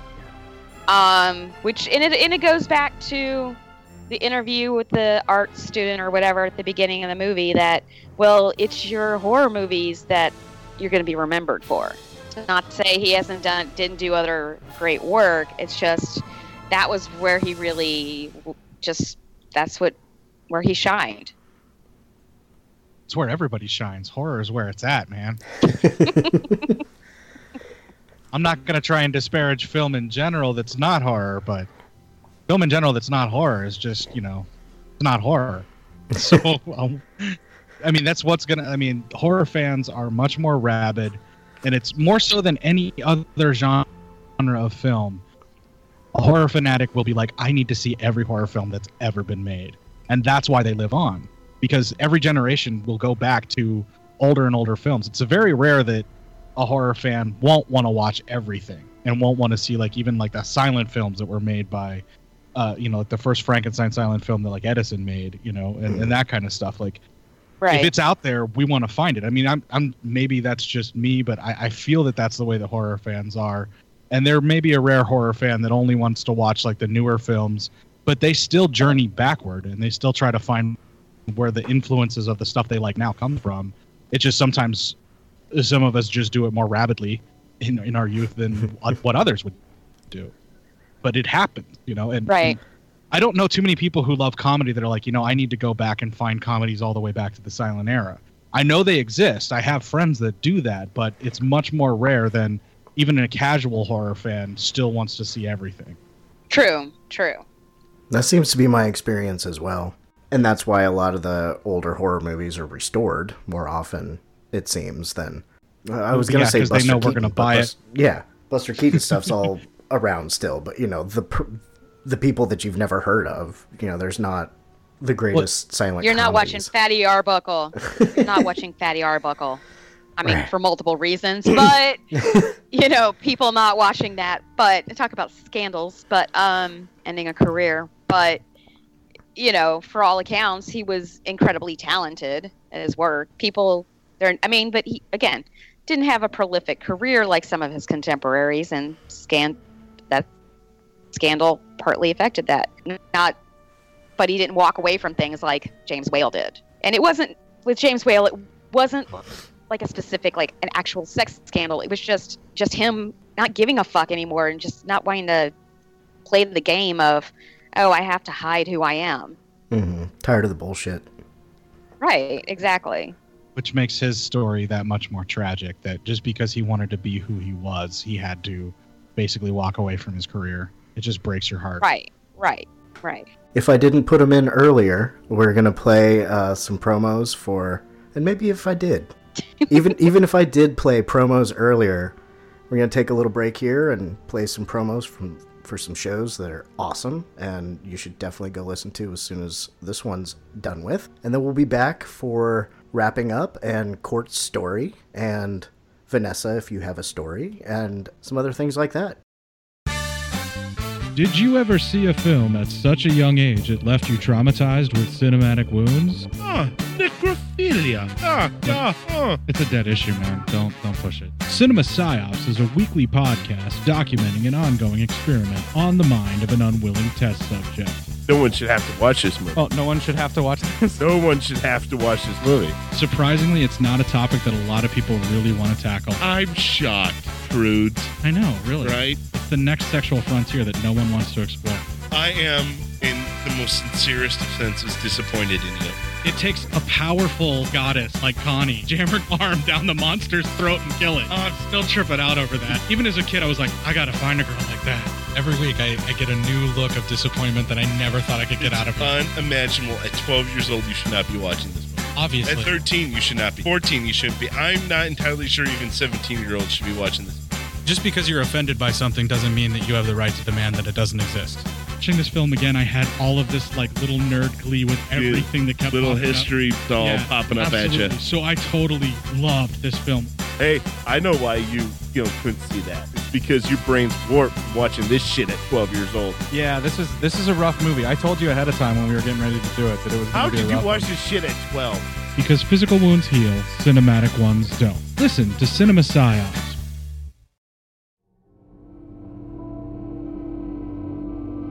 Looking for something different in your podcast library? Then why not check out the Podcast Under the Stairs?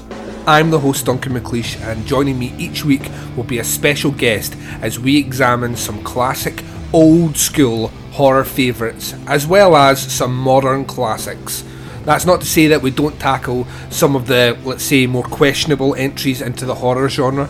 And if all that wasn't enough, we have a subset of shows called Baz v Horror, where our horror novice, the Baz, tackles horror in all shapes and forms to see who will come out victorious. So what are you waiting for? The show can be found at podcastunderthestairs.wordpress.com and on Stitcher and iTunes.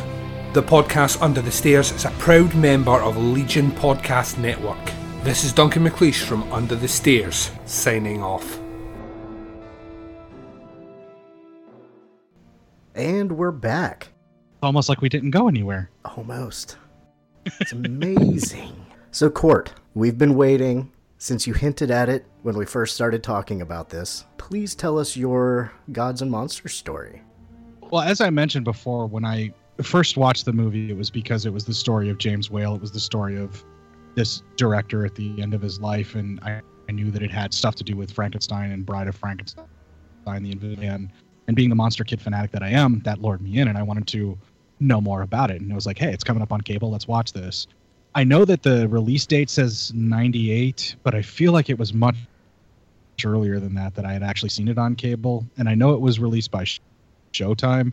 So I know that like it says November 4th was released to like theaters and stuff, but I feel like it was pretty much either my senior year of high school, which would have been 98, or, just after high school, maybe over the summer time frame of 98, like before I went into college in the fall.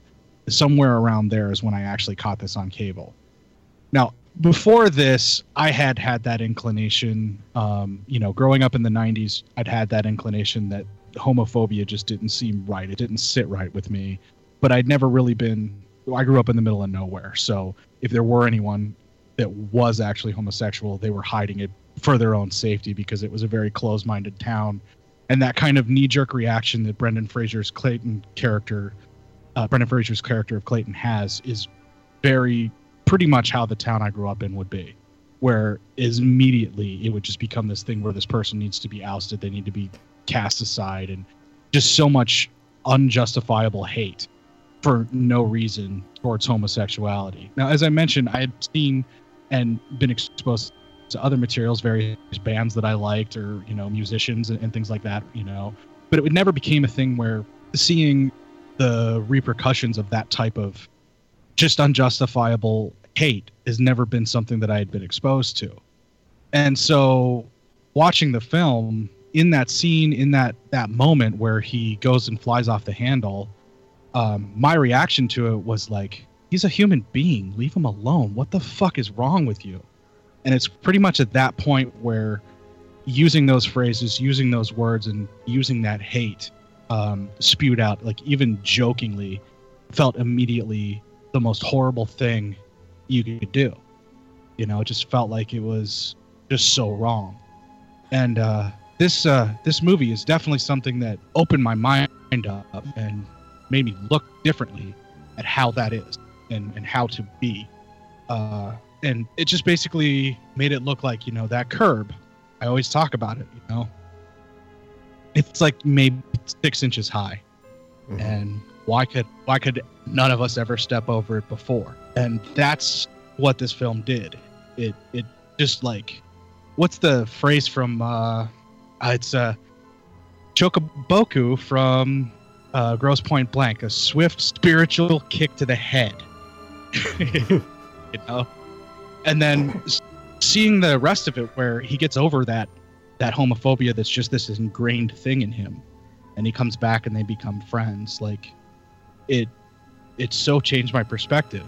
And even so on the films, because seeing the behind the scenes that are supposed to be taking place in Bride of Frankenstein, where they're talking about how Pretorius and Frankenstein were lovers, and, you know, this other dimension of these things that were laid into James Whale's work and made me think completely differently about it. Like, you know, the Invisible Man, and like, it started making me look at films more so than just blood, breasts, and beasts that I've always been, you know, like let's give me some gore, give me some horror, give me some fuel for fire, and, you know, just let's just go and have a good time with this.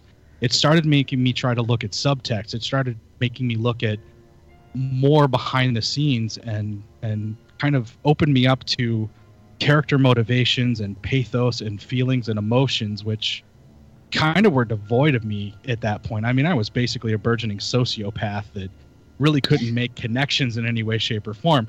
Now, did this movie fully open me up in that manner?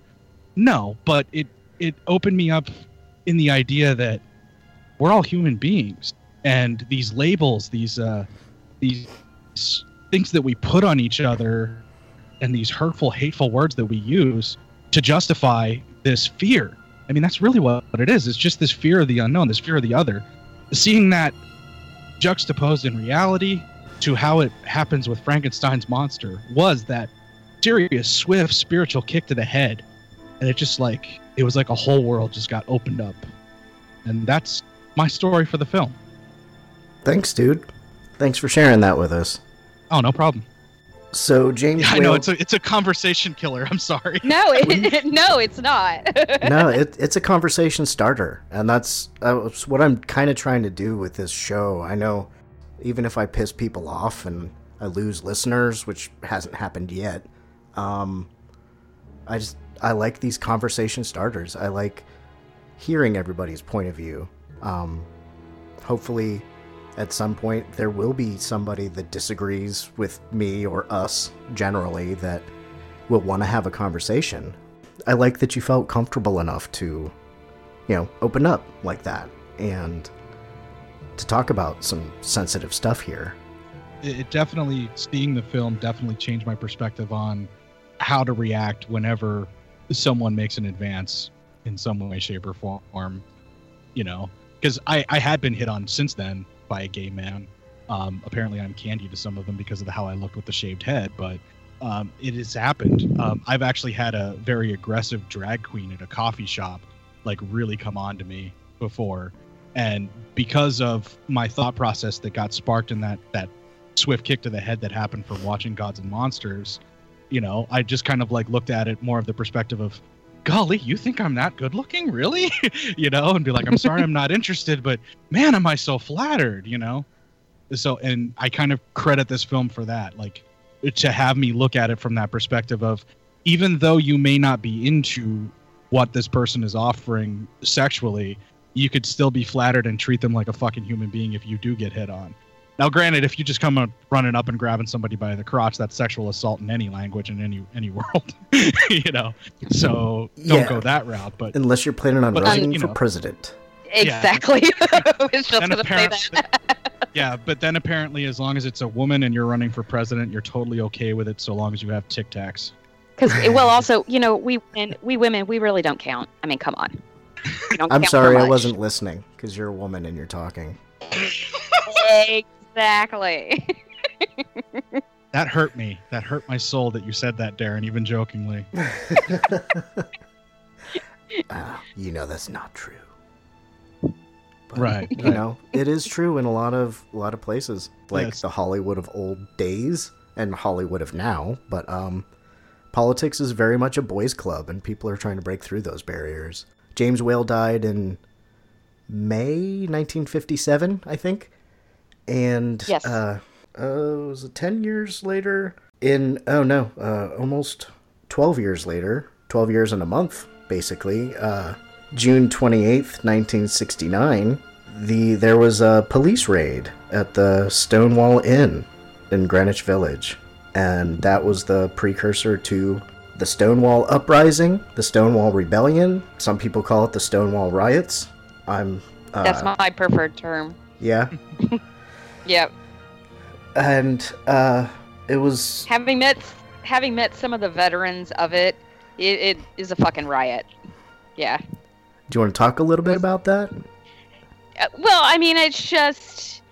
I've been involved... I came out when I was 19. That was 92. And that was and I lived in Alabama at the time. And then after I was in Alabama, I lived in Cincinnati for a while, but now I live in New York. In all those different places, I've been politically active in the LGBTQ, civil rights kind of front. And, you know, I was going to say that it definitely affected like how I came to this movie. That's part of why I sought Gods and Monsters out, because I wanted to see more of basically the queer Hollywood's history. But in my activism, as I've come here to New York, once you start meeting some of those people who've been in the game of activism for ages in any front, but particularly with Stonewall, it's you realize how it really wasn't that long ago, and it was a pretty fucking serious situation. I mean, it was life and death for some people then. It is still for some people, actually, in this day and age, even in New York City. I mean, the amount of hate crimes that we still have based on sexual orientation or, you know, gender identity, it's kind of ridiculous. You know, we're supposed to be more enlightened than everyone else. You know, but you know, it just since November and 45 was elected, that's definitely affected things. But even just this past entire presidential campaign, you started seeing so many more hate crimes rise here. And, you know, you start seeing people like, okay, we're having to take, you know, self-defense. So many of us feel like we're having to take self-defense classes again, you know, like, because this is an issue. We're going backward in time as far as our safety goes. And so much of the LGBTQ community, I think, became complacent after gay marriage was legalized. I, for one, because I'm a pain in the ass of the establishment, that day, there was like a massive rally actually outside of the Stonewall Inn. And me, I mean, I should have been like, ooh, that's fantastic. I was pissed off, actually, because it was, because here it was the big Pride weekend here in New York, and that day was the Trans Day of Action. And I was marching with the Sylvia Rivera Law Project, named after Sylvia Rivera, who is a veteran of Stonewall.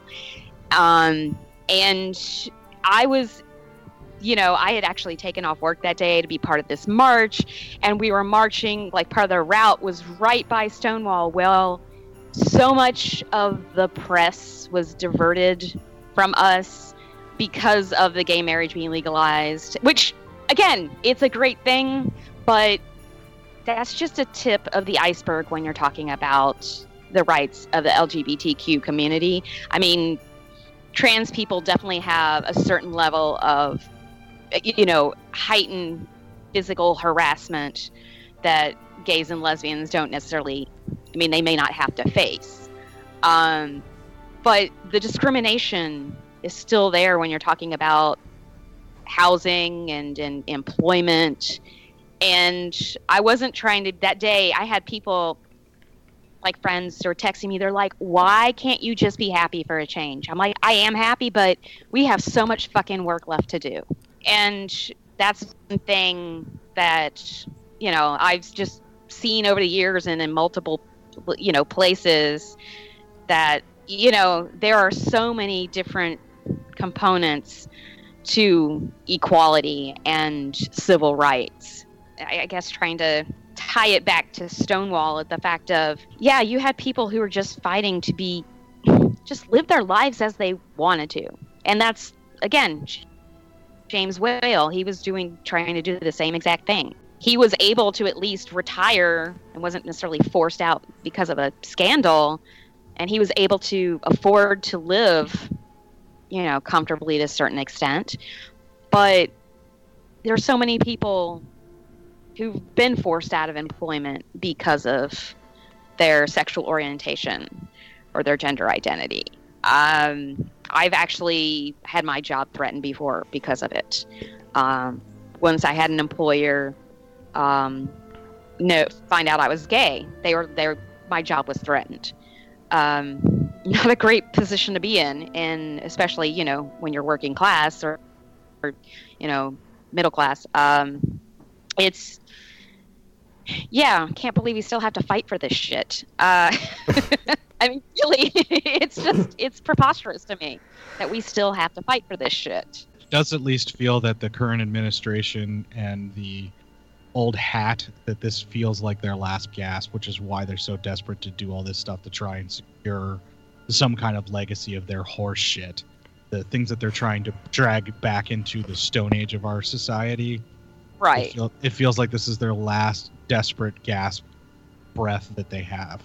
It really does, because on the whole, the rest of our society, like the youth, if you will, the people that are coming up now, you know, even in our relative age groups. I mean, I know we're all kind of different ages here, but like our generation, if you will, not necessarily the baby boomers, but, you know, we're like just under them, and then the generation younger than us, we all kind of want the same thing, where we just want everybody to be able to live their lives and be happy. We truly want equality. Like, it's there, it's on the horizon.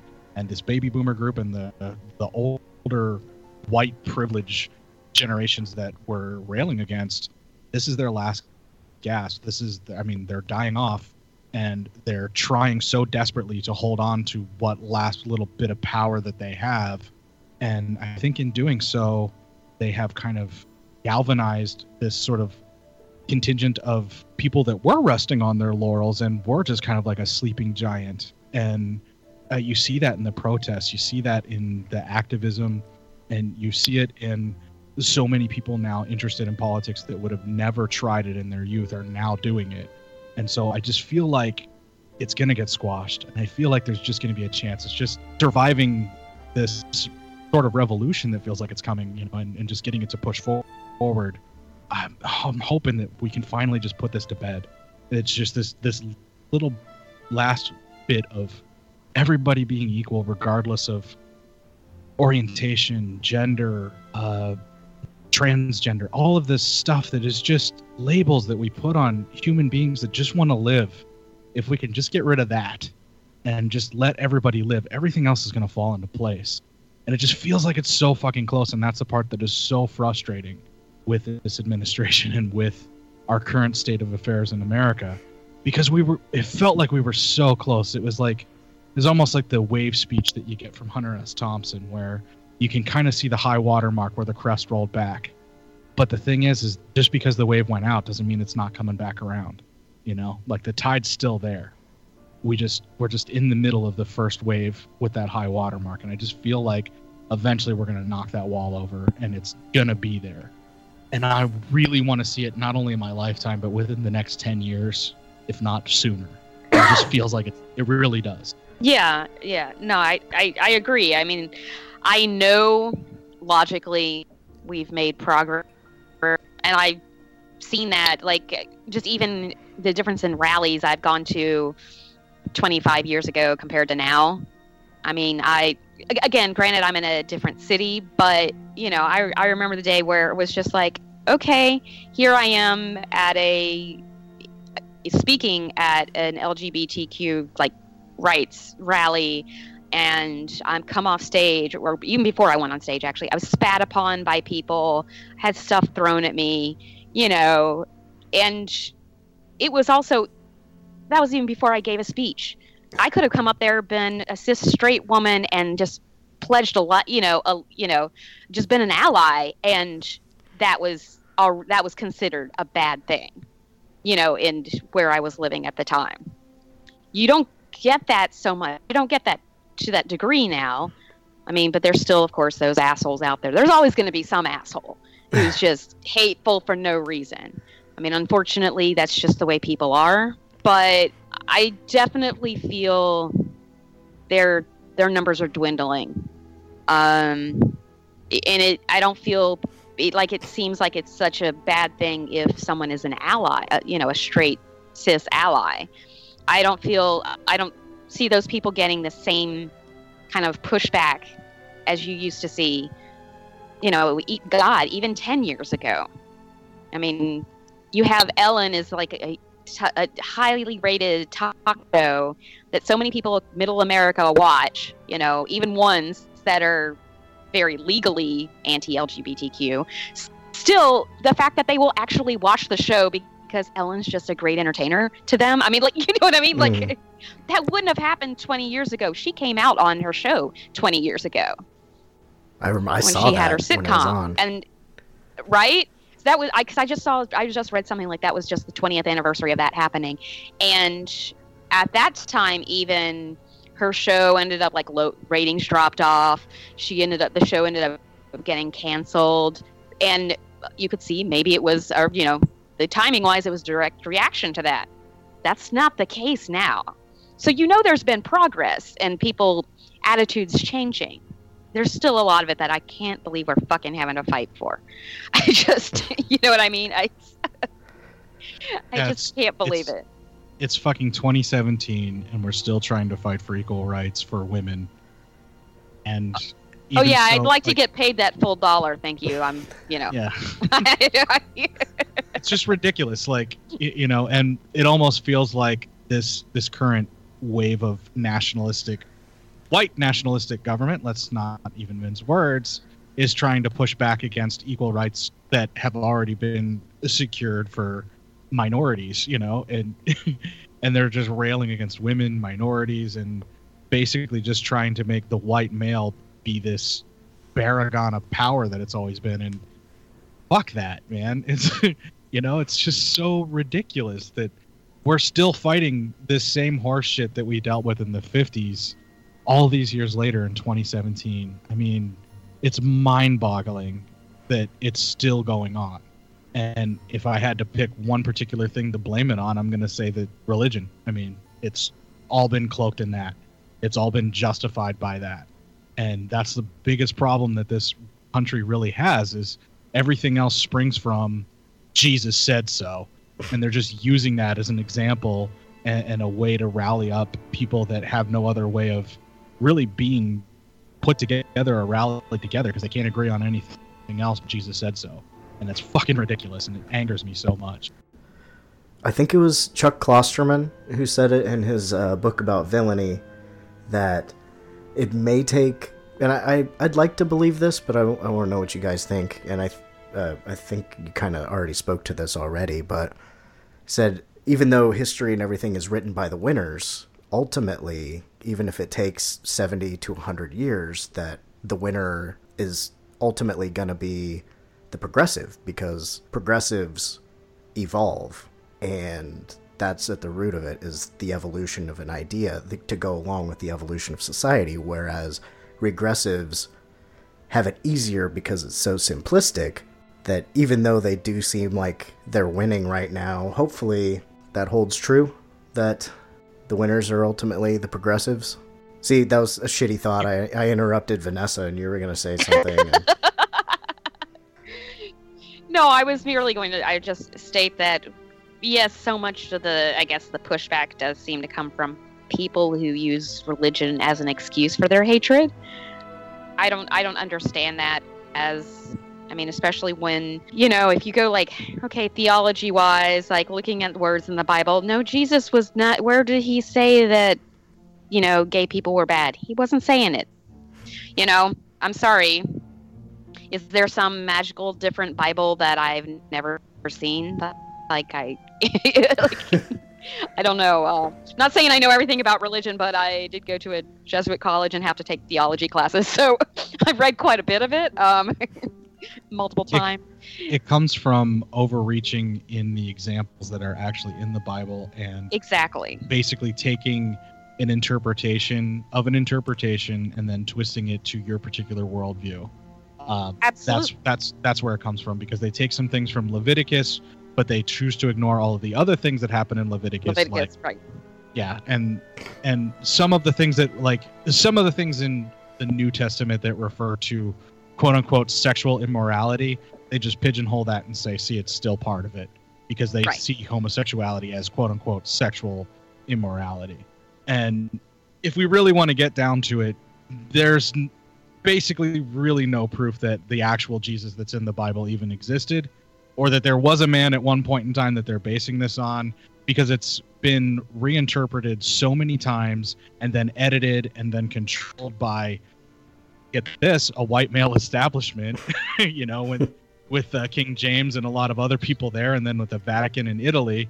Oh, that's a big shock into what it is now. Those books of the Bible written by women conveniently pushed out. Yeah. Let alone the 13th apostle Rufus, who was black, according to Dogma. Exactly. Yeah. Right. I mean, I personally don't want to attack religion all the time. I'm lying. I do. But it's a mind virus that is used, and it basically gets its hooks in people with fear, hate, and sexual desires, and it basically takes everything that's your base human animalistic nature, and it finds ways to make it supplanted and lie guilt over top of it and a bunch of other things, so that you end up having this cycle of doing something in your nature, like having sex and or having sexual desire or whatever, or overindulging in food or whatever you might do that they're going to call it a sin because it's perfectly natural and something that happens, as being an animal. They take that, they put guilt behind it, and then make you come back to alleviate that guilt. And then they know you're just going to do it again. And then that's how they keep you hooked in. Now you have these people that cannot handle and cannot come to terms with their own sexuality. They're going to wrap this around religion and use that to justify their hate, when they're probably hiding in the closet and in denial themselves about who they really are and who they want to be.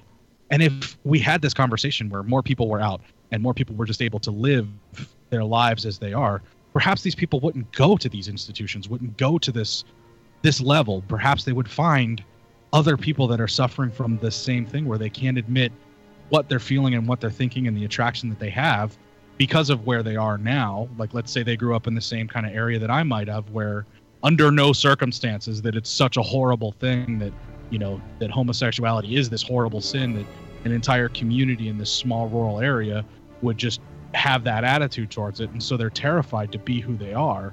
But if they can just get out and escape, or if they can just get information, whether it be through the internet now or just a movie, anything that could just let them know, hey, there's nothing wrong with you, there's absolutely nothing. It's those people that are the problem, that are trying to tell you that there's something wrong with you. You're not doing anything wrong, and as long as you're adults with consent and you have all that going on, you're perfectly fine with what you want to do. No matter how kinky you want to get, as long as there's consent, as long as you're adults, you're good. And if we can get that message out there, that sexuality is healthy, even though it may feel naughty. And if you want it to be naughty, to feel naughty for the joy of it feeling naughty, great. Fucking go for that guilt become part of it, and that cycle where you end up supplanting who you are as an individual. That's the hardest hurdle for a lot of people to get over. And then when you finally look down at it, it's a curve less than 6 inches high. And once you step over it, you don't.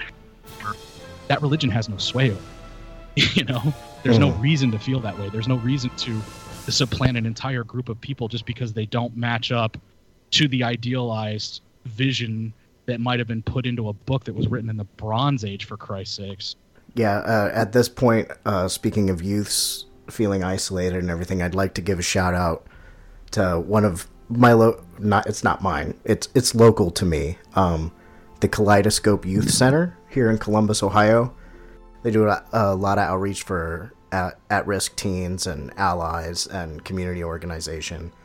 And there's a Stonewall Columbus here. Either of you want to give a shout out to any, if you want to continue the fight, if you want to be a good ally, or a good member of the human race?